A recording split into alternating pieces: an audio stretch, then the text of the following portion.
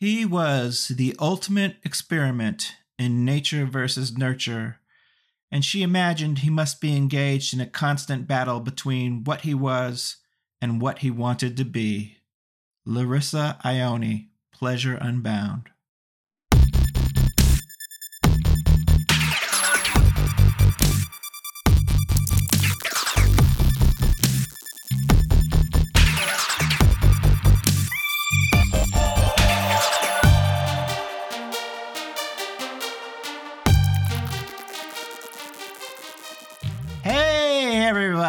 Everybody, how are you? Welcome. We are here at yet another episode of Felonious Pundits. I'm Kentad Svensgaard, and along with me, please say hello to our good friend, Mr. AJ Mass. They said it couldn't happen. They said it wouldn't be done, and yet here it is. It's happening. It's been doing. Yes, indeedy. This, AJ, as you know, and as I know, but maybe not everybody who's listening knows, but they should know, this is a podcast about the television program Criminal Minds. Each week we recap and take an in-depth look at an episode of the show. I have never seen the show before. AJ is our grizzled veteran who has seen each and every episode many a time, and that's the perspective we bring to it. This week, AJ, we are talking about Season 2, Episode 11 of Criminal Minds, which is entitled Sex, Birth, Death. And some of those things are actually shown in this episode. This episode was written by Chris Mundy and directed by Gwyneth Porter Payton. It originally aired on November 29th, 2006. AJ, on that special day in November, in an amazing bit of synchronicity with our episode title, we had finally switched over from Ludacris as our favorite song, and we were listening to our new number one hit by Akon featuring Snoop Dogg. The title was I Wanna Bleep You. That radio song, the radio edit was called I Wanna Love You. We'll just put it that way. I wanna love you like an animal. Wanna feel you from the inside. Oh boy. So anyway. Let's get on to a different really cool song though. Yes. We open this episode on a night shot of the U.S. Capitol building, and we are helpfully told that this is Washington, D.C. Sometimes we don't need the caption, yeah. Yeah. We immediately cut to a montage of various prostitutes. Who was that song, AJ? Is that the Pixies? That's who it sounds like. Yes, that is the Pixies. Where is my mind? Yes. A song that has been used on many a show in the intervening years, but this is one of the earlier times I actually remember it being on a TV show. So before your Mr. Robot and your leftovers, yeah. So yes, we see these various prostitutes peddling their wares in the cruel DC streets. We cut several times to what appears to be what I would call like a typical screwy person's manifesto. And it's being shown to us Doogie Howser style, like being typed out on the monitor. We don't actually see our unsub.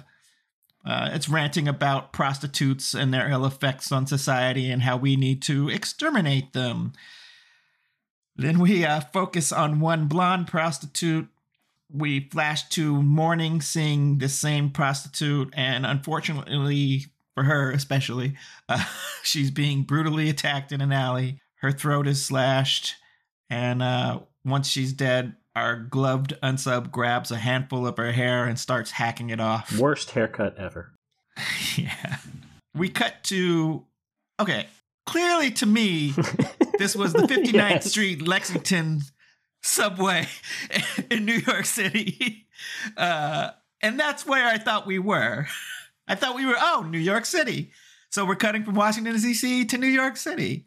But the lack of a caption there should have told you that it ain't New York City. Yeah, they use really New York City footage for the Metro in D.C. Whatever, editors sometimes just don't care, and this is one of those situations.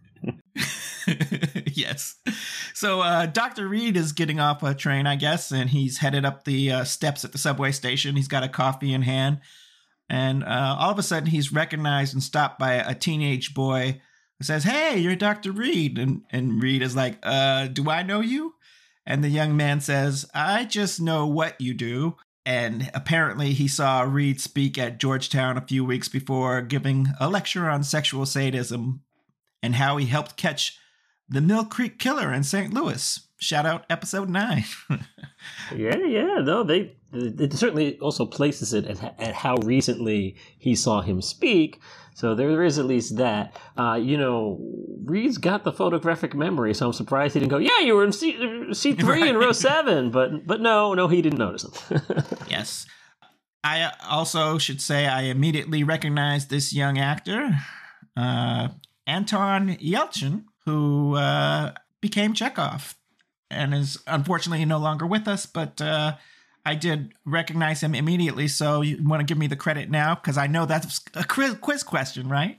Well, he played Chekhov. That was not the quiz question at all, because of course he played Chekhov, and unfortunately, like you said, is no longer with us, died in a tragic Jeep accident, way too young. Yeah. So anyway, Reed says that he looks a little bit too young to go to Georgetown, and the boy replies that he's actually a junior at a high school named after Kanye's son, Northwest High. So Reed is like, so you go to lectures on anger excitation for fun? And the boy looks kind of lost in thought for a quick moment, and then he says, well, he doesn't really have a lot of friends. He's interested in profiling. He reads a lot of true crime, graphic novels mostly, about things like evil, nature versus nurture, etc. And he thought it'd be smart to hear from an expert. By the way, so you say a lot of them kill prostitutes? And Reed is like, yeah, they're the number one serial killer target. And the boy starts to say, so is that for sex, or do you think that it's because they think that they're dirty and they need to be punished? Weird choice of words there. Yeah, and I'm thinking it's probably because of the ease of access to the victim and the fact that their deaths aren't going to be publicized or anything like that, but that's just me. Before I can ponder that, really, some dramatic music kicks in, and Rita's like, were you here waiting for me? And the boy says, what would it mean if, like, someone was stabbing them and then cutting off their hair? I think that's a bit too specific of a question, AJ. And I mean, in fairness, Reed thinks the same. We know it's too specific of a question, and yeah, it is, but Reed doesn't know why it's too specific of a question just quite yet, because he doesn't know about the scene that we got to see before this encounter. But yeah, this kid is beyond Dear Evan Hansen vibes. He's way into psychotic. Yeah. Yeah, so Reed says he's never heard of a case like that, and he gets kind of clumsy because obviously he thinks something is up now. So he says, look, why don't you go to the BAU with me and maybe talk to some of the team members around there, see what's going on. And the kid's like, no, I gotta go to school. Reed says, why don't you give me your name and your phone number and I'll call you? But no, at this point. Strangely enough, this is exactly how Reed acts when a pretty girl is hitting on him, too. With similar results. Yes. Oh, so cut to BAU. Reed has run in. He's rushed in. We're into the familiar BAU elevator vestibule. Reed is getting off the elevator, and he's marking something in his little notebook. And JJ sees him, says hey as he's coming in, but Reed is all business. He asks her for a contact with the DC police. She tells him, oh yeah, you want to talk to Detective Victor Barnes. He immediately gets on the phone and calls the DC police asking for Detective Barnes. Gideon walks up like, what's wrong? And Reed says, we need to get this out to everyone as soon as possible. And he puts down his sketchbook, AJ, to show his sketch of the suspect.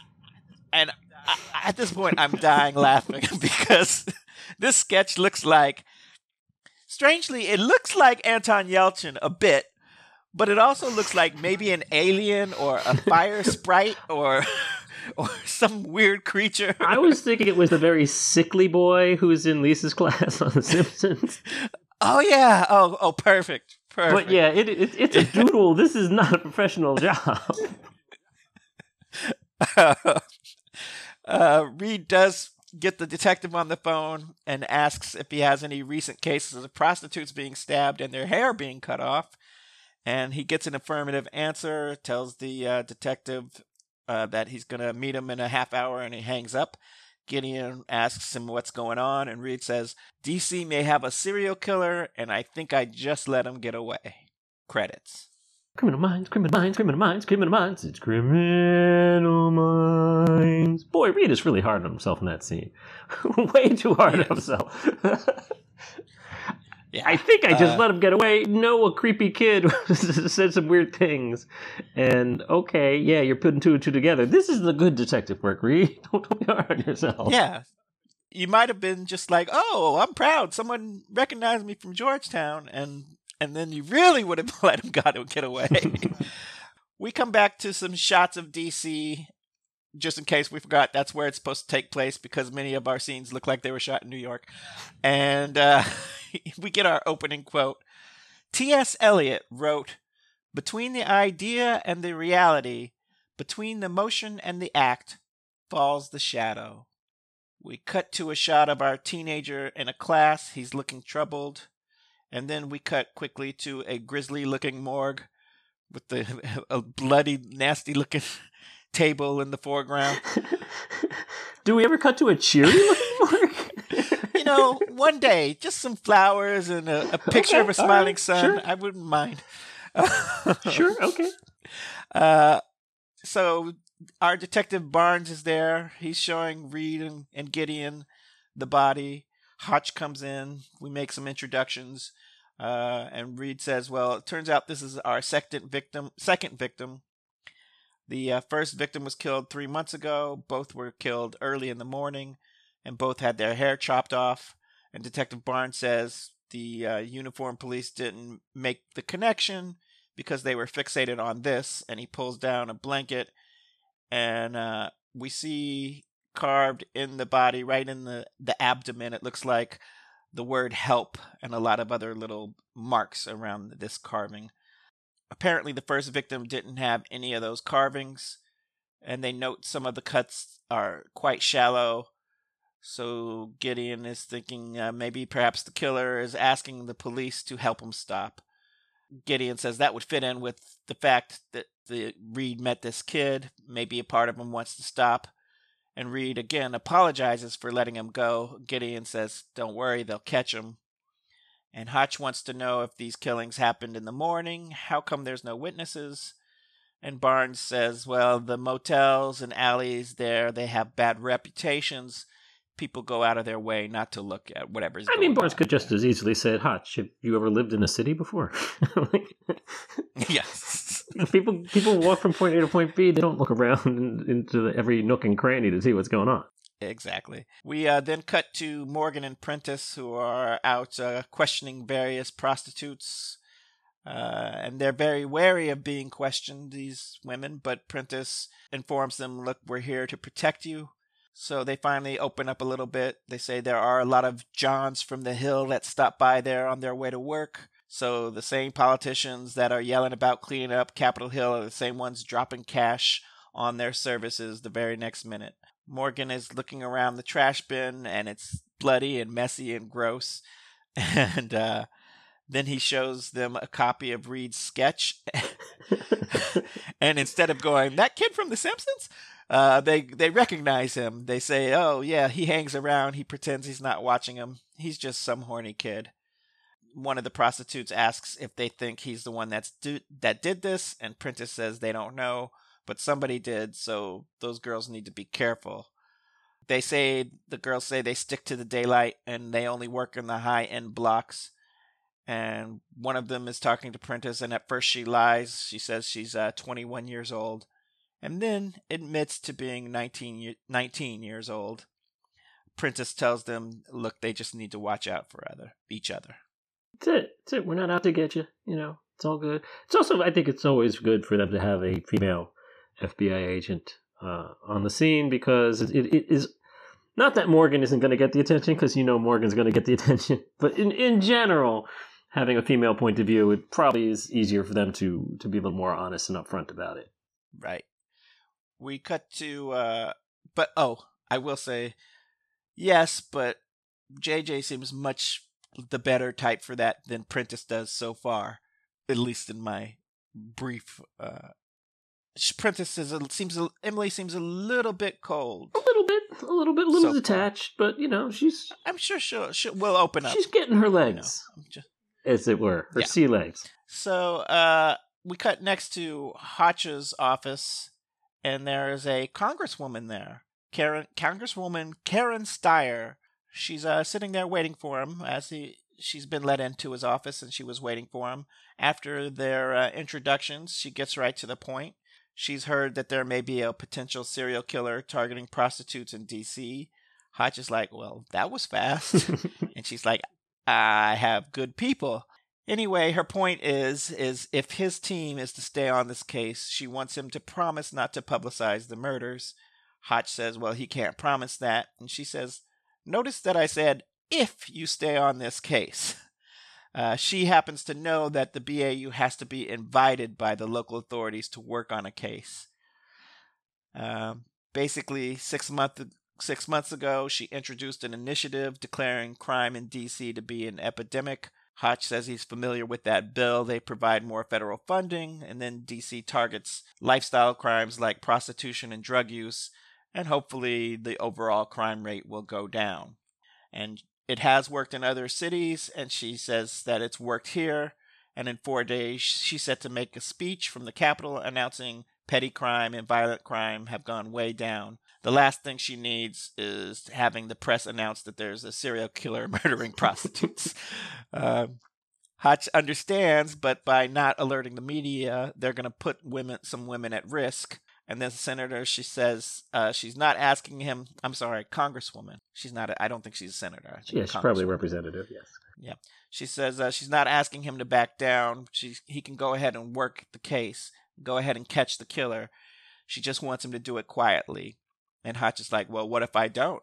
And the senator says, well, then you won't be working the case at all. And she gets up to leave. She tells Hotch some unsolicited advice. She says, you know what? You're driven, you're smart, and you're just the type of guy that might one day head up the FBI. But you need to accept that leading the FBI has as much to do with politics as it has to do with law enforcement. She then turns around and leaves, and Hotch watches her as she's walking out. She stops, and she gives Prentice a hug, big ol' hug, and starts talking to her for a little bit before she exits the office. One might call that sus. Our next scene, we have Reed working with Garcia on trying to find this kid. Reed is thinking it's an impossible task, and Garcia is like, have you met me? Clickety-clack on the way. I can clickety-clack for you. She says to Reed, he's just got to think like a high schooler. And Reed's like, well, I was 12 and hadn't been through puberty yet when I was in high school. Which Garcia's like, okay, fair point. I'll think like a high schooler for you. You just do the profiling. She says, he said he was a junior. You know, when you're a teenager, you always lie to authorities. The first rule is you say you're older than you are. So he's probably really a sophomore. Reed thinks about it some more, says, well, his coat was made out of lamb's wool, but it didn't look vintage. It looked like it was tailored to fit him, which means he must have come from money. And in D.C., money means private school. And Garcia's like, look at you go now, detective. Reed says, even a lie has to be within the depth of your experience, right? So he has her clickety-clack the entire district that has Northwest High in it, and asks her if there are any private schools within those boundaries. Yes, there are 3 of them. Well, do any of them offer elective courses at Georgetown? Garcia says 1, the Morton School. Reed says pull up the junior class, and I guess yearbooks are online now. No, she's clickety-clackety, she's got secret wink-wink. Okay. And so also she does make him correct himself to say the sophomore class.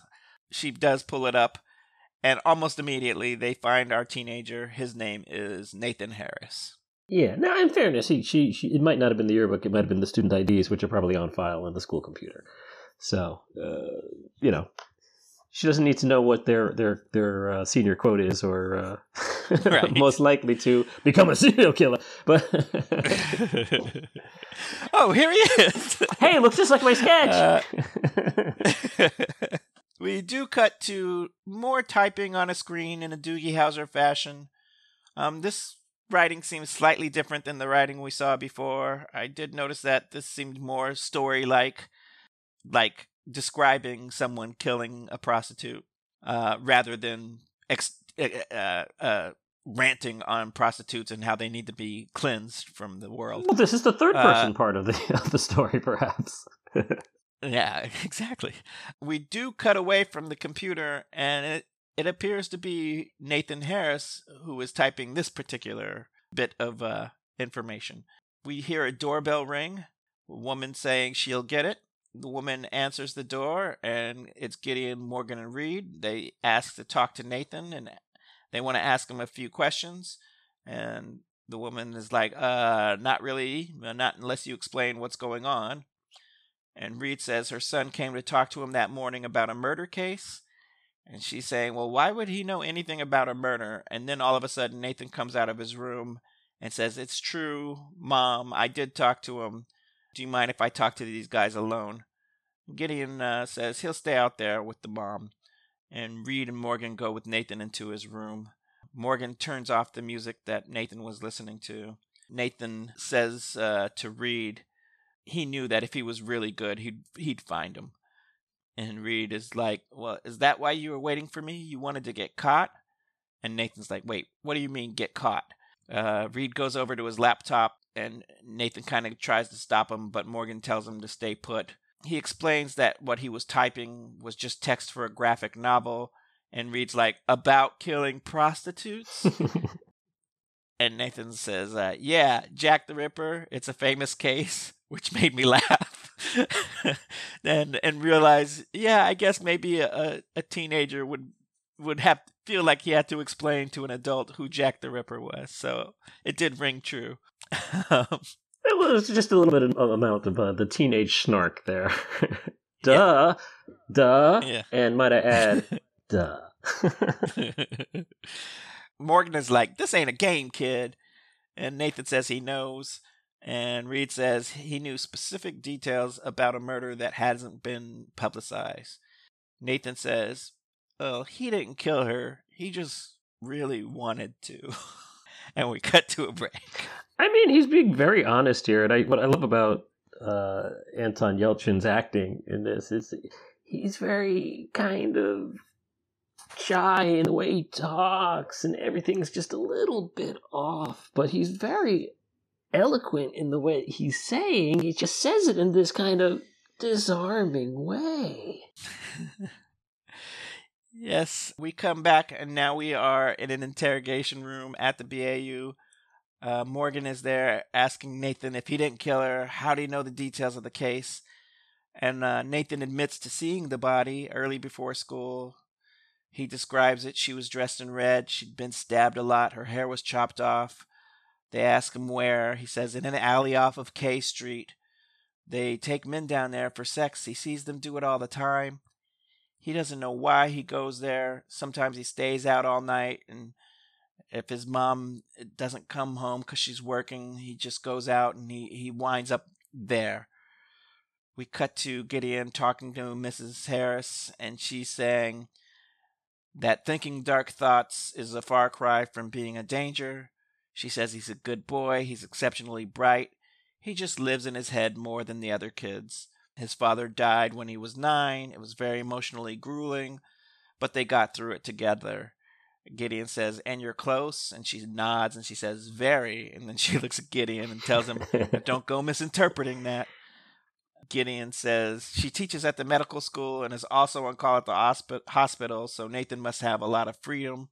And she says, well, she does treat him like a man because he's always been able to handle his responsibilities. Yeah, I mean, as someone who grew up as a latchkey kid, like none of this is really all that out of the ordinary. You know, there's a lot of single parents out there who got to do what they got to do. So, you know, it makes sense to have a smart kid who's never been in trouble before. He's got free reign to go around the city, take care of himself. I mean, there's nothing out of line here. And to his credit, Gideon is just nodding and understanding and is not giving any side eye. He's with her. Right. Cut back to Reed. He's asking Nathan, well, why didn't he just call the police? Nathan says he doesn't know.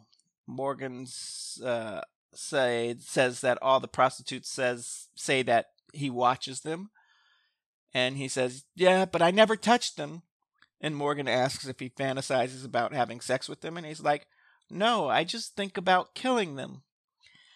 And after the lecture, he saw Dr. Reed at the metro stop a few times. And he thought he could help him. He doesn't know how. He just saw the body and he felt excited. And that scared him. And Morgan asks if it's possible he killed the prostitutes, but he just doesn't want to admit it to himself. But Nathan is adamant that that's not the case. And Reed says, well, why did you run away from me? And he says, well, he thought he might say that he was crazy and that there was no way to stop it. We cut back to Gideon and Mrs. Harris, or I suppose I should say Dr. Harris. And now Morgan and Reed walk out of the interrogation room to join them. Morgan says they'd like to give him to the juvenile authorities overnight so they can do a psychological evaluation on him. And she just can't believe this whole situation is real. Gideon says right now it's just an evaluation. He would encourage Nathan to have a lawyer present. She says she doesn't know what he's going through, but the Nathan that she knows is a sweet boy. And Reed says, you know what, he believes her.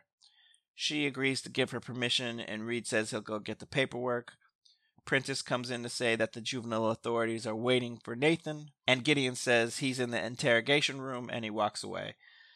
Prentice asks Morgan if he thinks he's the unsub, and Morgan says he says he didn't do it. He seems sincere, but he is a smart kid, and part of the sadistic sexual profile is the ability to mimic honesty and sincerity. We cut to a close-up of Nathan, and he's just staring there, and he's looking a bit like Hannibal Lecter in this camera shot. The camera zooms in really close, then closer, and then it's in his eyeball. We go into his eye, and then there we see a smiling Nathan meet up with a prostitute and walk away with her.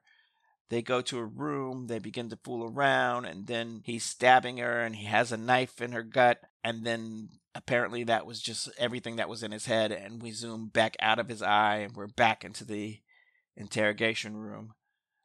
And Prentice walks in to let him know that the authorities are there for him. Now, did you happen to recognize the sex worker in his fantasy there?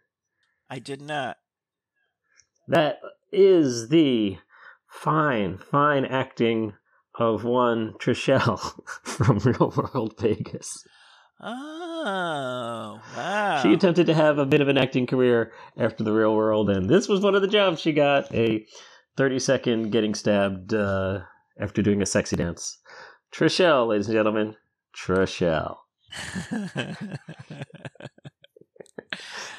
God. Anyway, as he's being let out, as Nathan is being let out, he stops to talk to Reed, and he asks him to promise to tell him the truth, whatever his psych eval says, and Reed nods. And Nathan says, well, my mom says a promise doesn't count unless you say it out loud. So Reed says he promises. Garcia, who was sitting there after Nathan leaves, says, you know, he might have killed 2 women, so it's not really your job to hold his hand through this. And Reed says, no, you know what? It's just like with his mom. He used to think if he could just understand absolutely everything there is to know about schizophrenia, then maybe he would somehow be able to fix it. And Garcia is just like, you can't, I'm sorry. She's very caring here and concerning, but she's like, you can't do it, hon. Yeah, and this is Reed's thing. Every character, has a thing. This is his thing. Like, when the kid says, like, yeah, I don't want anyone to think I'm crazy, and crazy just, it's a word that's going to trigger Reed. Like, yeah, and my mom, she's in an asylum, and yeah. I'm her son, and yeah, I get it. Yeah. Meanwhile, Hotch stops by to tell them he wants them in the conference room because if Nathan Harris is not their unsub, then they're going to need to still do a working profile. We cut to the conference room. JJ has photos up of the first victim. Hotch says this was the unsub's first kill. He held his urges in check for 3 months. Then he couldn't control them anymore. He kills the next victim. And then on this one, he left the help message carved in the abdomen for the cops. And they know that because of the help message and the hesitation marks, it means he's ambivalent about the kill. What they don't know is why he chopped off the hair. He didn't take it with him, so they know it's not a trophy. And Gideon says it's probably a way to minimize some of their power. It robs them of their femininity. And Reed says, well, that fits with them getting killed in the early morning, because at that time the prostitutes have their least power sexually, as opposed to nighttime when he might see them as being on the prowl, so to speak. Prentice points out that the profile does seem to point to Nathan Harris, but Hotch doesn't want to talk about Nathan Harris. You're missing the point. You're missing the point, Emily. Yeah. Morgan happens to agree, though, with Prentice. He says the kid reached out for help. He's probably intimidated sexually. I don't care how many times he says he didn't do it. He knew about the last victim, and he admitted to getting off on seeing her dead. Hotch says, look, we have Nathan Harris. All right? It doesn't do us any good to talk about him now. I want to make sure if it's not him that we stay on top of things before they start to take a life of their own.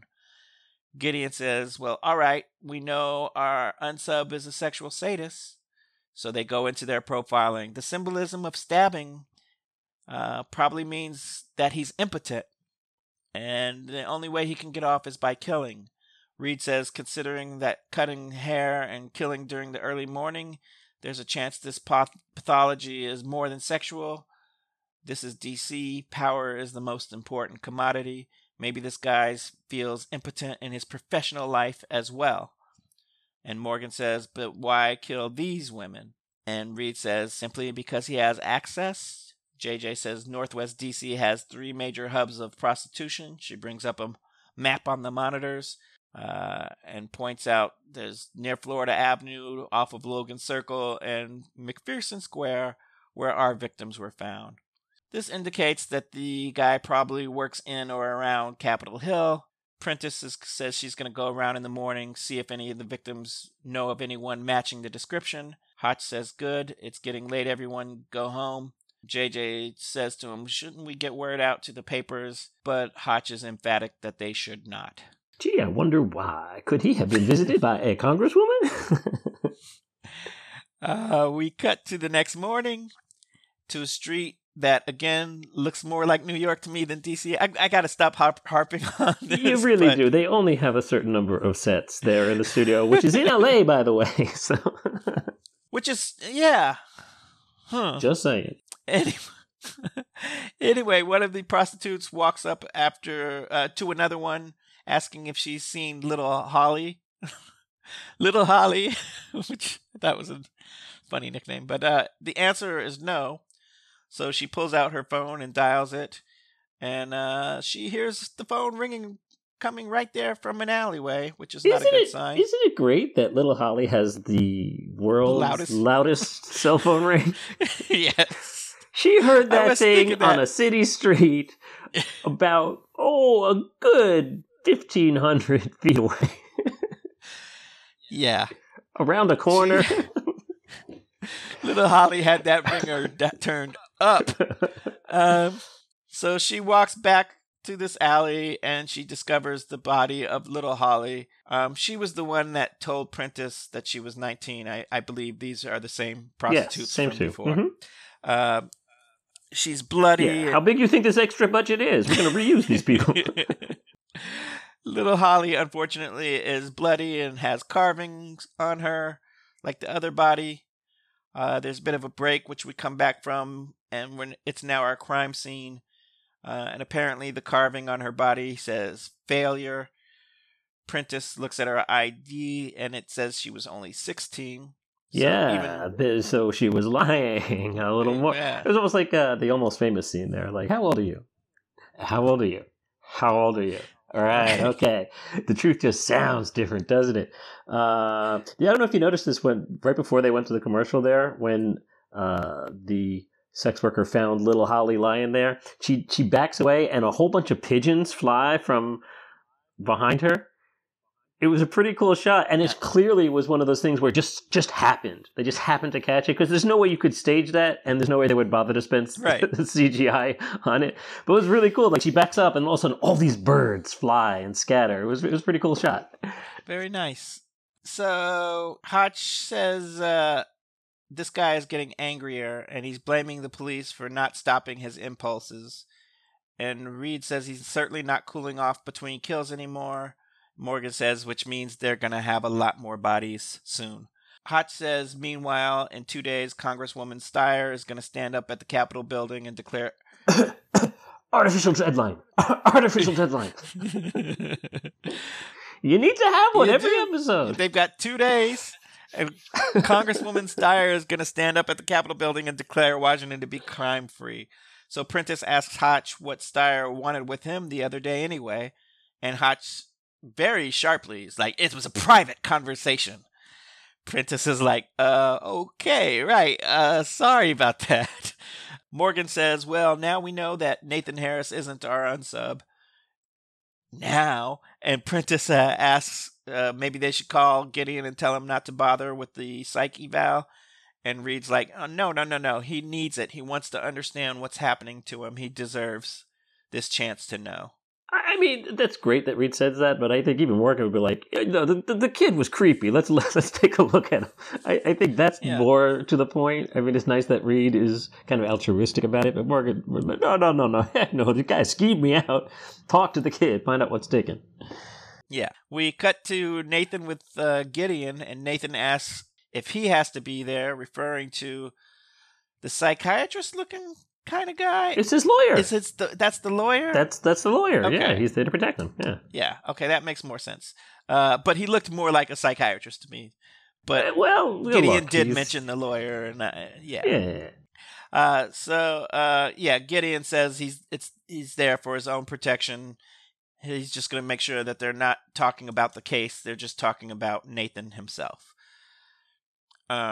And apparently, so Gideon's the one doing the psych eval all of a sudden. I know he's qualified to do psych evals. Yeah, they had said Child Services was going to do it and blah, blah, blah. But look, we have nothing for Gideon to do, so... Yes. Let's not pay somebody else. Yeah, exactly. But you're right.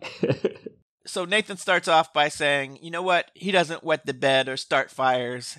And Gideon's like, oh, I see you've read Dr. Harris's warning signs of psychopathy. And Nathan's like, yeah, is that wrong? Gideon says, no, it's healthy. In fact, it shows that you're intellectually curious. You want to understand what you're feeling. And he asks him what worries him. Nathan says, well, he's been thinking about stuff, about hurting women. Gideon asks him if he's ever actually hurt anyone. Nathan says he killed a bird once. And he knows that's on the list, one of the signs. Gideon asks why he killed the bird, and he says, because he was sad. And Gideon asks, well, how did he feel afterwards? And Nathan says, better, because it was dead and he was still alive. And Gideon asks if that's why he wants to hurt women, to feel better. And Nathan just says he doesn't know. Gideon asks if he's ever seen a woman naked. And Nathan says, a few years ago, my mom's med school, they get cadavers. Gideon asks how that made him feel, and Nathan says, good, excited, and sick. And Gideon says, well, it's natural for a boy to feel excited. He sees a naked body, even a cadaver. Nathan says, yeah, but now that's the only part I think about, them being dead. And Gideon says, so when you watch the prostitutes, you don't imagine having sex with them? And Nathan says, no, I think about cutting them. Gideon asks why, and Nathan says, I don't know, maybe to look inside, or sometimes I think about feeling their blood in my hands, feeling the blood run down my fingers. And Gideon says, does that ever make you climax? And I'm thoroughly disgusted with this whole scene. Oh, well, you're supposed to be. It's so uncomfortable. It's very healthy for you to be disturbed by this. Yes. So Nathan nods his head yes and says he knows that he's crazy. And Gideon says, did I say that? Nathan says, no, you didn't. But what do you call pictures in your head that you can't make go away? I call them recurring dreams.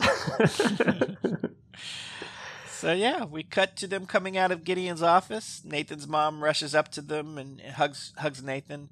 And Gideon asks to talk to her alone. They step into an office, and Gideon tells her that, in his opinion, Nathan should be hospitalized.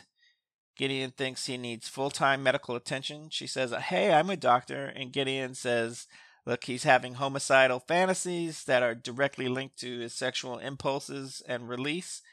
She says, well, he came to your agent. It shows that he's concerned. In his heart, he doesn't want to hurt anyone.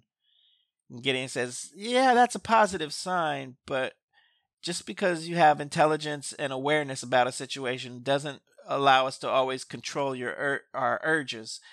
She thinks that putting him in a hospital is her telling him that he's a monster. And Gideon is like, no, right now he's just sick and needs help. But she says no. And Gideon says, if an alcoholic can't control his impulses, he drinks. You need to really consider what happens with someone fighting psychotic urges. She says she's not naive. She's not going to turn a blind on this, but she has to protect her son. Gideon says he needs to be with professionals. She says she'll make sure he sees someone every day, but she's not going to lock him away. Gideon looks at her, but it appears that this conversation is done. Yeah, he relents, but he's got that look on his face that stupid woman. We then cut to Prentice going in the Hotch's office because he's called her there, and he tells her right away he doesn't appreciate being questioned in front of his other agents. She apologizes, says that wasn't really her intention. He asks her what she was talking to Congresswoman Steyer about. It's private, man. That's what she should have said. You're right, she should have, but instead she says, she stopped by to say hello. She worked with her mother. She's known her since she was a kid. And Hotch has the gall to ask her if she tipped her off about the case. She says no, and is clearly kind of offended, but Hotch says, look, this team can't function if I don't trust the people on it. And she's like, look, if I touched a nerve or something, I'm sorry, but I really don't deserve this. Hotch says, well, you mysteriously showed up at BAU after one of my team members was involved in a questionable shooting. You've done good work. I won't question that, but I'm not going to put up with a political agenda. Prentice says, well, her mother was a career politician. You worked with her. Did you like her? He says, well, she was an impressive woman. And Prentice says, you know what? I think politics make people distrustful. It makes them hate themselves. It tears families apart. It damages people. So if there's nothing else, she'd like to get back out on the street and find out who's killing these women, sir. It was a very polite way for her to say, fuck off. You met my mother. Did you like her? Because I sure as heck didn't. Yeah. There was a lot in that speech. Yeah, a lot packed into that. Right. Reed is entering into Gideon's office. He asks Gideon if he's reached a conclusion about Nathan Harris, and Gideon's opinion is, unfortunately, that it's not a question of if, but a question of when he will end up killing someone. Reed doesn't look too thrilled at this news, and he leaves. We cut next to Nathan's mom knocking on his door, but he doesn't answer. She goes into his room. It's empty. She starts searching around a bit. She finds a magazine under his bed, but the pictures in the magazine appear to have been overlaid with other pictures of cut up body parts, like cut up legs and hands, and just Real danger sign. It's a rude awakening. Real sign of it's pathology. Like, okay, teen boy, you go and you find the stash of girly mags. Oh, okay, he's a normal, but no, he's not normal. Yeah, this is not right. The deadly decoupage, not exactly a trait of most magazine stashes. Oh, yes. That would be a good album title. Deadly Decoupage. Oh. So we cut to Reed and Morgan. It's later that night, and they're out there cruising the streets. And Reed is saying... They're not out cruising the Nathan, streets. Yes. I guess I should be specific there. Reed is saying he's got to be out here, and Morgan can't believe his mother isn't the one out there looking for him, and Reed says he told her to stay at home, wait to see if he gets there. Morgan tells Reed, look, this isn't your responsibility, but Reed feels that it is. He can't really explain it. Morgan's like, try me. Reed says Nathan knows that he understands him, and it's more than that he's a profiler. It's also because he knows what it's like to be afraid of your own mind. It's very nice insight there. We do, at this point, see someone approach a prostitute, and they're walking off together. And then we cut back to the car, and Reed is asking Morgan what he thinks is up with Hotch today. And Morgan says he doesn't know. Maybe he tied that little knot in his tie too tight again, which made me laugh. I don't know exactly what that means. But even amidst all this, there's still like a little levity between Morgan and Reed. It's always nice to see it. Morgan gets a call and he says, "Okay, on the way," and he tells Reed that they just found a body. So they get there, and Gideon is already there looking at the body. Morgan says, "Uh-oh, it seems like our killer's getting bolder." Gideon says, "If we're talking even about the same unsub." Reed asks him if he means he thinks it was Nathan. And Gideon says, "Well, this kill was fast and messy." Morgan points out there's no cut hair, there's no message carved in the body.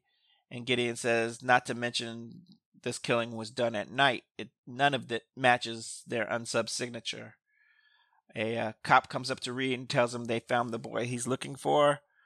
And we cut then to another cop greeting Reed and Morgan at a church. And he tells Reed that the kid says he's been here for 4 hours. Nathan is sitting there in a pew. Reed goes and sits down next to him, tells him that he had a lot of people worried, and Nathan apologizes. And Reed says, "You say you've been here for 4 hours." He says, "Yeah, he snuck out. He started walking, and he thought maybe he should come here to fight his urges." Reed asks him if anyone's seen him, and Nathan's like, "Oh, it doesn't matter." And Reed is like, "Actually, it does matter, because there's been another stabbing. I pretty much have to bring you in as a suspect." Nathan is like, "You're going to cuff me?" And Reed looks at Morgan, who does hand him the cuffs. And Reed starts to cuff Nathan, who says he's been sitting there thinking, the only way for me to save people's lives in the future is to kill myself. Yeah, it's the only way. It's the only way I can save the lives of other people is if I decide to kill myself, because that's the only way. I've been sitting here for 4 hours and I don't have an alibi. Oh gosh, you must think I'm crazy. Gosh. We do come back to the BAU, and we learn that Nathan is in custody, and JJ is asking Reed if he thinks Nathan killed the last woman. Reed says it's possible, but Nathan is evolving, and this last killing feels more like a devolution. De-evolution. De-evolution. De-evolution. Are we not men? De-evo? Gideon says this killing was sloppy and angry, and Nathan is smart and directed. He's used to achieving, and if he decided to kill, it will be clinical and efficient. That leaves them nothing but the profile to go back to. It's a good thing that Hotch spent all that time on the profile, but since none of us remember that profile, let's do it all over again. Go! Yep, back in the conference room. Lordy. See another picture of the first victim. First victim, he gets a taste for the killing. We cut to the next victim. Second, he asks the police to help him stop them. Third time, he feels like they failed him. He's already devolving. Fourth victim, no ritual, no message. just a brutal murder? Gideon says it's true he's devolving, but this last victim definitely had a message. You don't dump a body across from the Capitol building by accident. And Prentice says, especially not when a congresswoman is about to proclaim success against the crime epidemic. JJ is like, guys, that press conference hasn't even been announced yet, so only someone with inside information would know that. Thank you, JJ, the only person who does any actual police work. Reed said, well, we profiled the unsub. He would feel impotent in his job. What's more powerless than being a bit player on the Washington stage?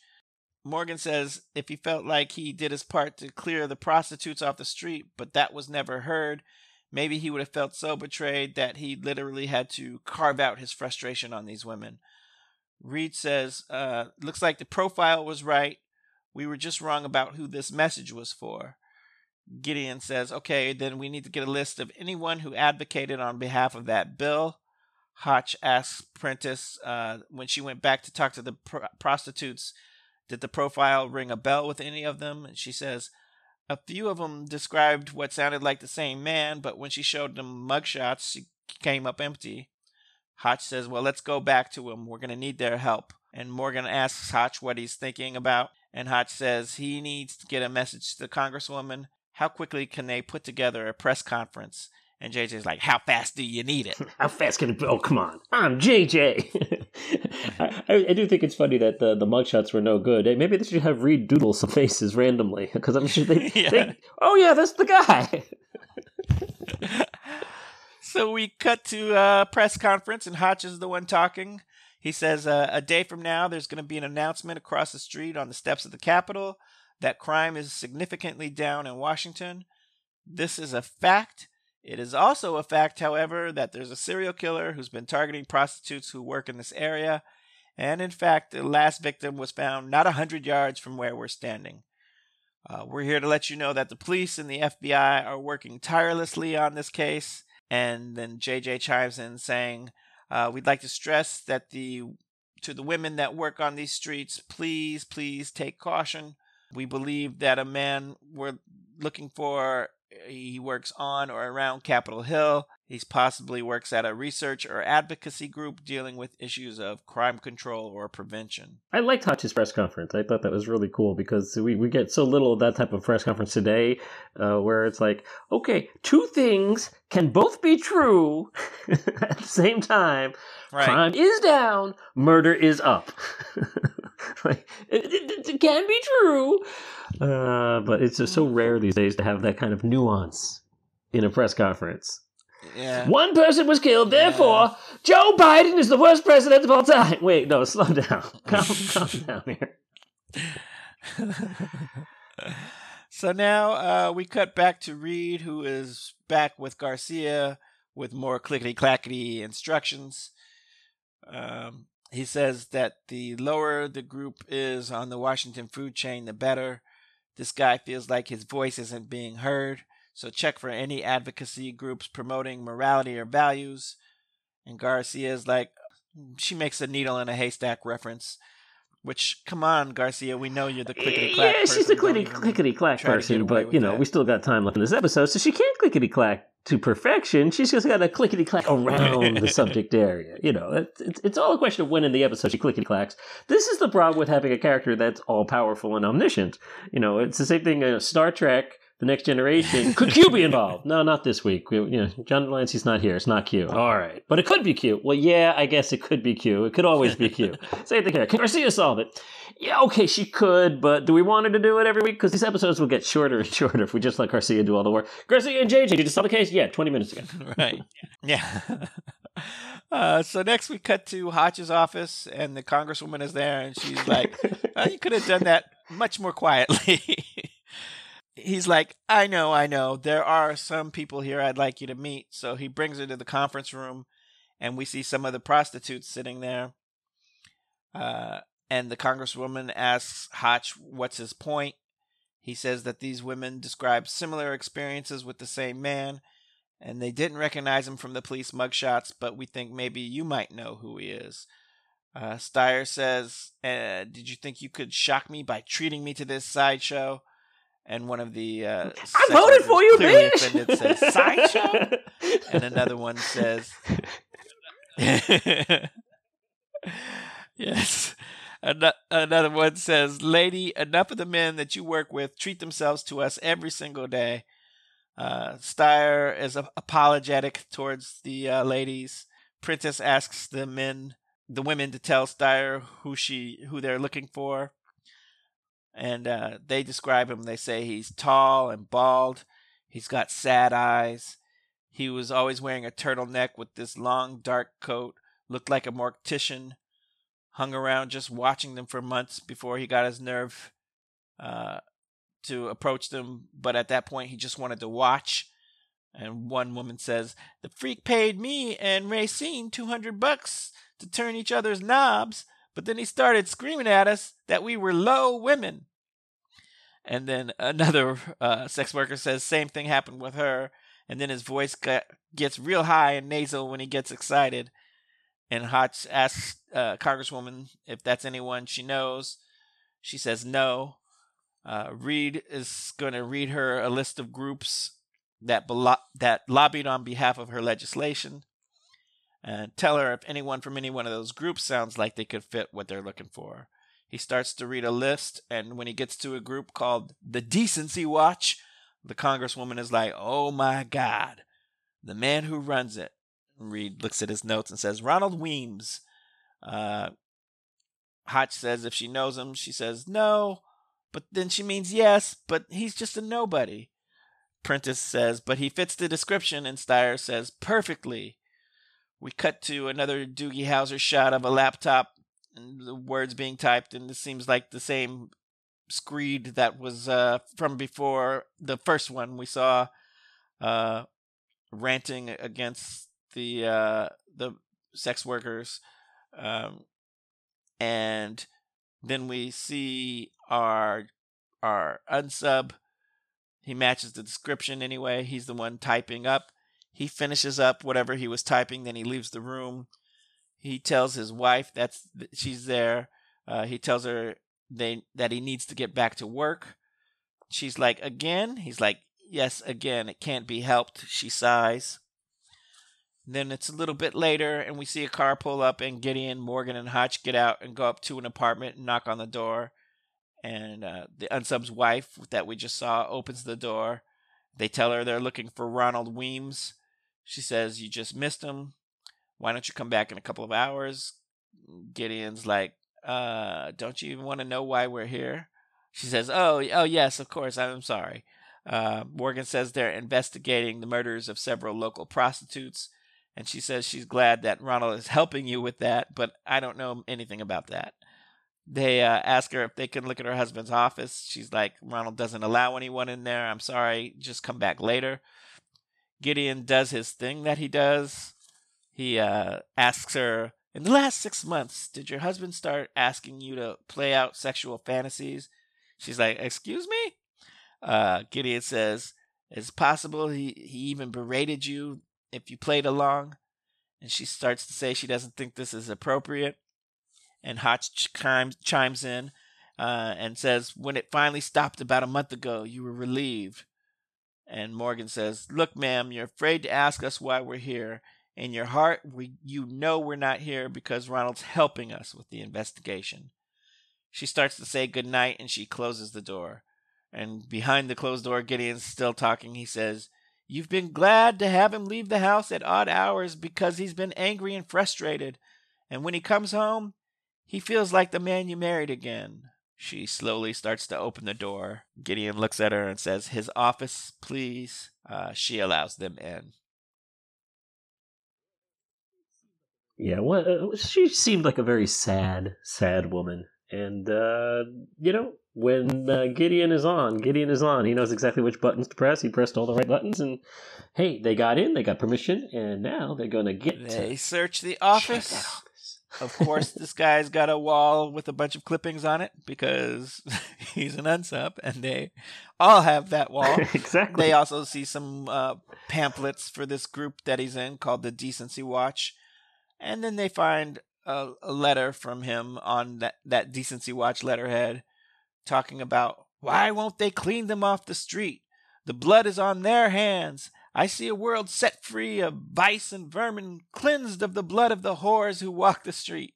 So maybe they've got the right guy, it looks like. I think they pretty much have got the right guy, yeah. Gideon asks the wife if she knows where her husband went. She says he said he had work to do. And we cut to our unsub coming up out of the metro, looking menacing and bleak. And we cut to a break. Weems is on the prowl. We come back from a break, and our team is out checking the streets, seeing if anyone recognizes the unsub. We see him. Again, I think it's very foolish of them to actually be using a photo of Weems and not Reed's little sketch pad. We do see our unsub walking along, and just as he walks off camera, like maybe 20 or 30 feet behind him, Reed and Morgan are there talking to Reed and Hotch are there talking to another prostitute, and she's telling him she doesn't know anything. We cut to Morgan. He's in an alley. He's talking to someone, and I just like his little intro to it. He's like, "My man, you ever seen this cat out here doing business?" All right, Morgan, my man. Yeah, my favorite part of this little montage here, as they're getting there's no response from anyone at this. It's like Reed at one point shows it to someone. He's like, "You didn't even look." Yes, it's hilarious. We cut to our unsub still walking along. Finally, he walks up to a prostitute and he's like, "How much?" And she looks at him with a sudden recognition. She starts to back off. He starts to be like, he's like, "What are you doing? Don't walk away from me." She pulls out a whistle and just starts blowing it. Oh, they're on to him. He starts to try to run off, but already Hotch and Reed are there. They have their guns drawn. They're like, "Stop, freeze, Ronald Weems, don't move." He starts to get down on the ground. A prostitute runs up to him and sprays some mace in his face real quick. And Morgan is dragging her away. She's saying, "Oh, he killed my friend." And Morgan's like, I know, but stop it. Weems is like, "She maced me." And Princess is like, "Yeah, she did." You killed little Holly. You deserve it. Yeah, exactly. A cop car pulls up, and Weems is screaming, "They said they cleaned the streets. They lied. What was I supposed to do? I had to do something." Mm-hmm. Yeah. Maybe not that. You did, buddy. Yeah. Let's try something else. We cut to the BAU. Nathan has come to visit Reed. He's like, "I heard that they let you go today. Sorry, I couldn't come to see you." And Nathan says, "Oh, that's okay." Reed asks him where his mom is. Well, she had to work, but he did tell her that he was coming to see Reed. He asks Reed if he was there when they caught him.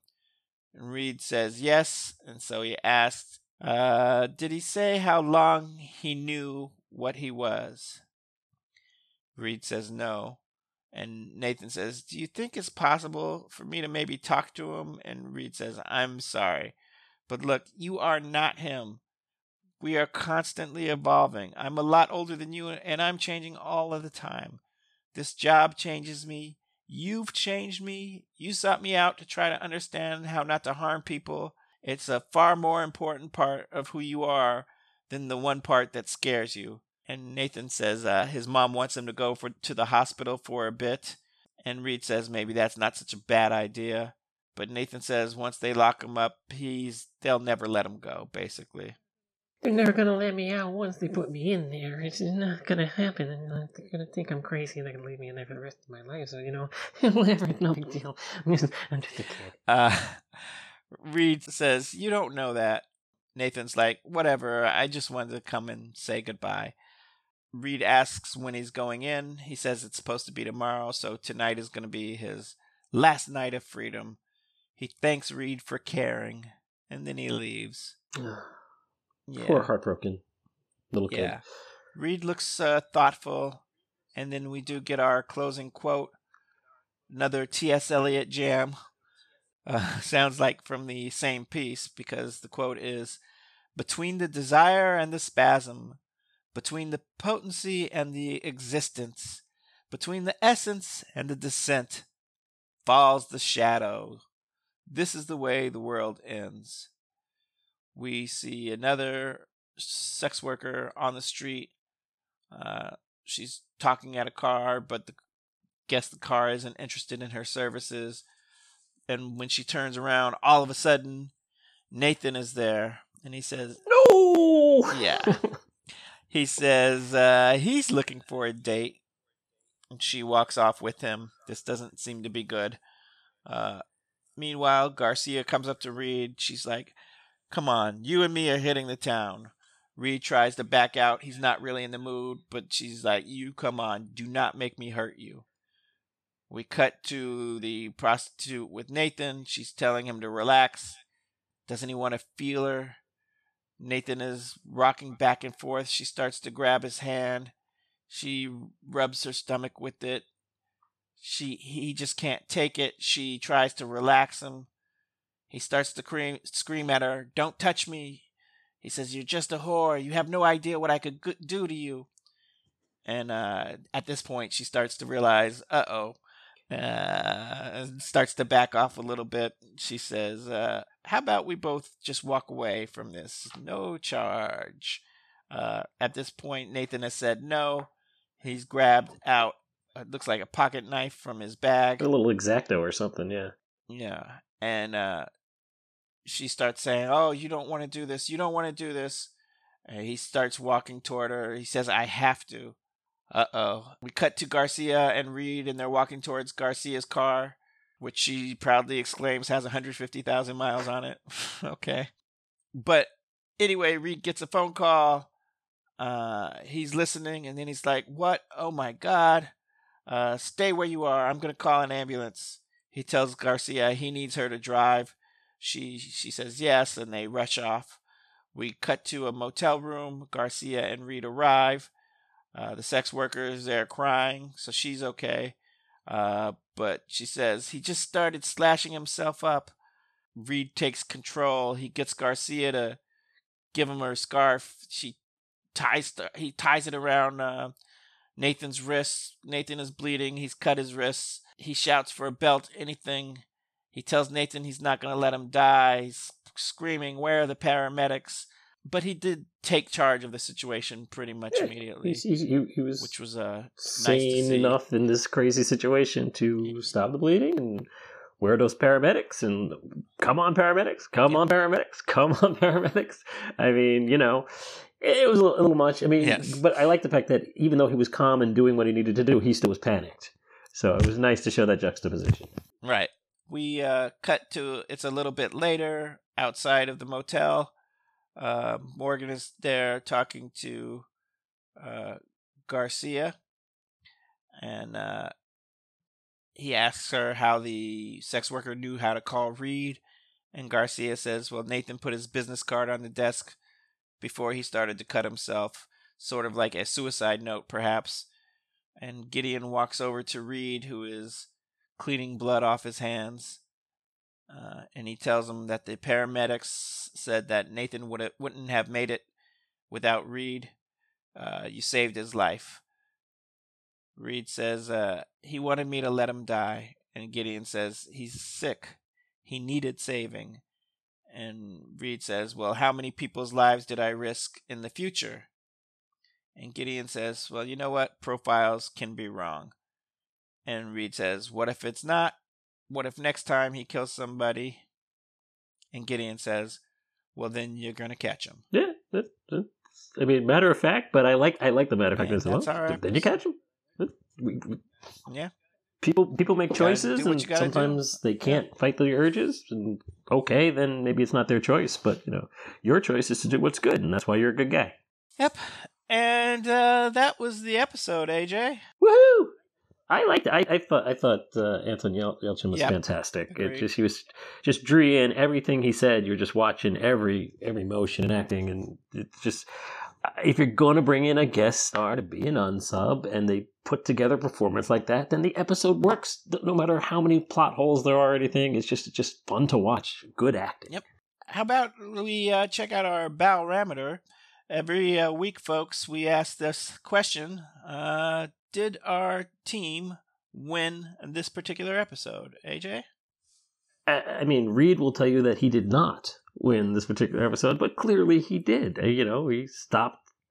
They caught the guy. They caught Weems, and they saved the kid's life. So, I mean, sure, eventually down the road, maybe this will result in some deaths, and maybe it would have been, the needs of the one outweigh the needs of the many kind of deal situation there, kind of use that Star Trek metaphor. But hey, for now, you did the right thing. You win. Yes. Yeah, I did feel sorry for that kid, but I think, I felt like even though it was tragic, maybe you could also anticipate that maybe there's hope for this kid because he knows what he is and he's trying to fight against it. Yeah, exactly. Well, I guess it's time for another little custom we have here at Felonious Pundits. It's time to take a quiz that is based on our episode. Yes. I have another podcast called Beat My Guest where I do lots of trivia. I like to bring the trivia here. So here are 3 questions spun off from this episode in some way, shape, or form. And you, Kentad, you have to answer. Let's see how you can do this week. Congresswoman Steyer was played by Mel Harris, a longtime television veteran from a little TV show known as 30-something.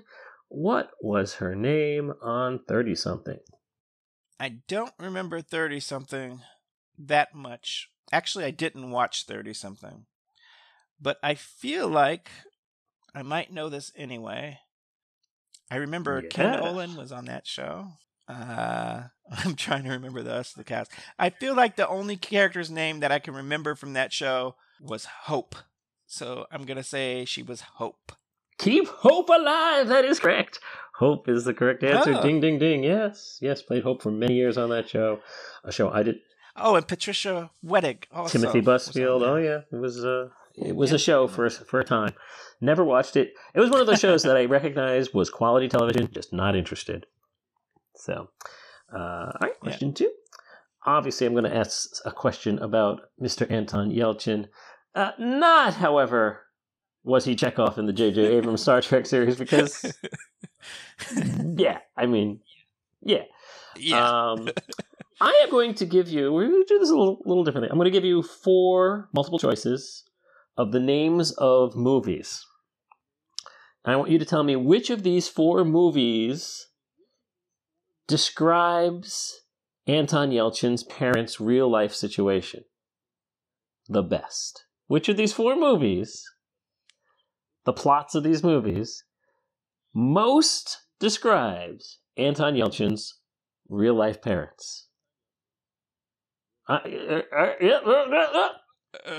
here we go. He had famous parents. I don't know if you knew this. He had famous parents. So there's a chance you might know this. Is it A, The Cutting Edge? Is it B, The Conjuring? Is it C, The Great Escape? Or is it D, The Sound of Music? The plot of which of these movies is most like the lives of the parents of Anton Yelchin? Wow. Part of me wants to say The Sound of Music, and part of me wants to say The Great Escape. I have no clue. This is a guess. I never heard of his parents. I didn't know he came from famous parents. I don't think it's going to be The Conjuring.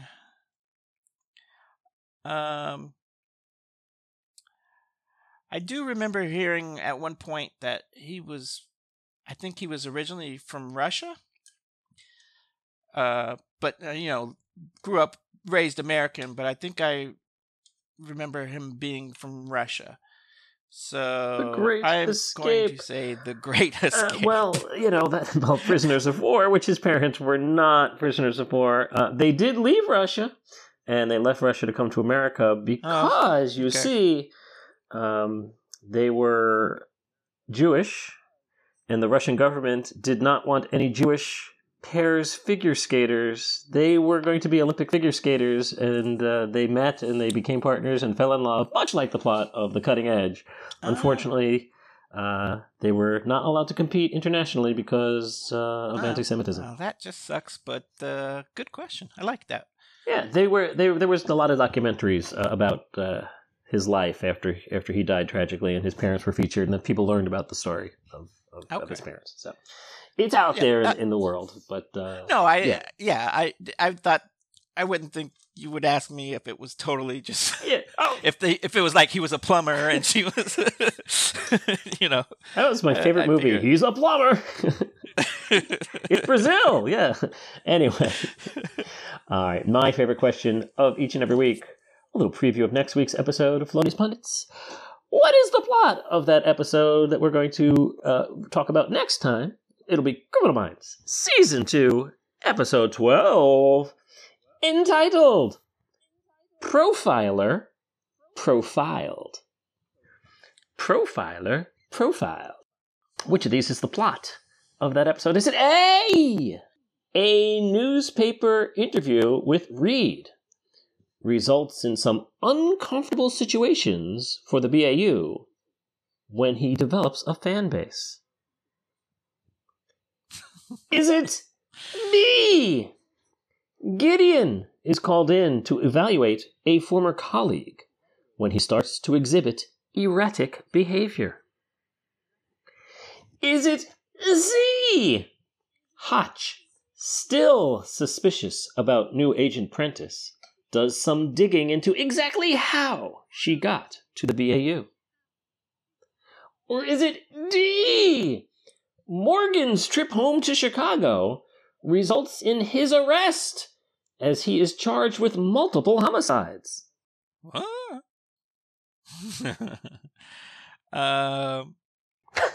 This is a good question, AJ. I enjoy this every week so much. I don't ever get it right, but I do enjoy it. I mean, I really want to say it's option C, the Hotch digging further into Prentice, but that's such an obvious pull from this week. Would you do that, or would you not do that? Some of these other choices sound fun as well.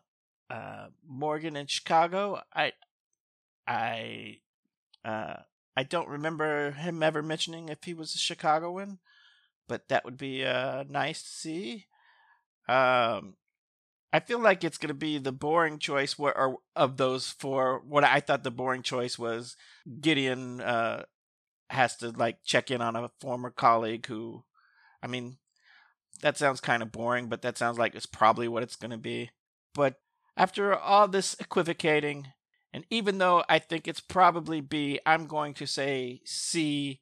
Hotch is going to continue his investigation on Prentice. Hotch, still suspicious about Prentice, tries to figure out, how exactly did she get here? We didn't ask for her. We never approved it. How did it happen? No, that's not even close to what's going to go on next week. No, we're going to Chi-Town. Morgan is arrested for triple homicide. Wow. Didn't see that coming. Wow. I love it. This might be, I'm just predicting without knowledge, this may be my favorite episode so far. Swat, swat! Oh, just you wait to see what happens in this one. Oh, man. All right. Well, that sounds really exciting, folks. Next week, check us out then. But that's the show for this week. Thank you so much for joining us. We hope you had a great time as always. Please be sure to subscribe to, rate, and review our podcast on your favorite podcast platform. Be sure to spread the word. Let anyone you know about us. If they're Criminal Minds fans, great.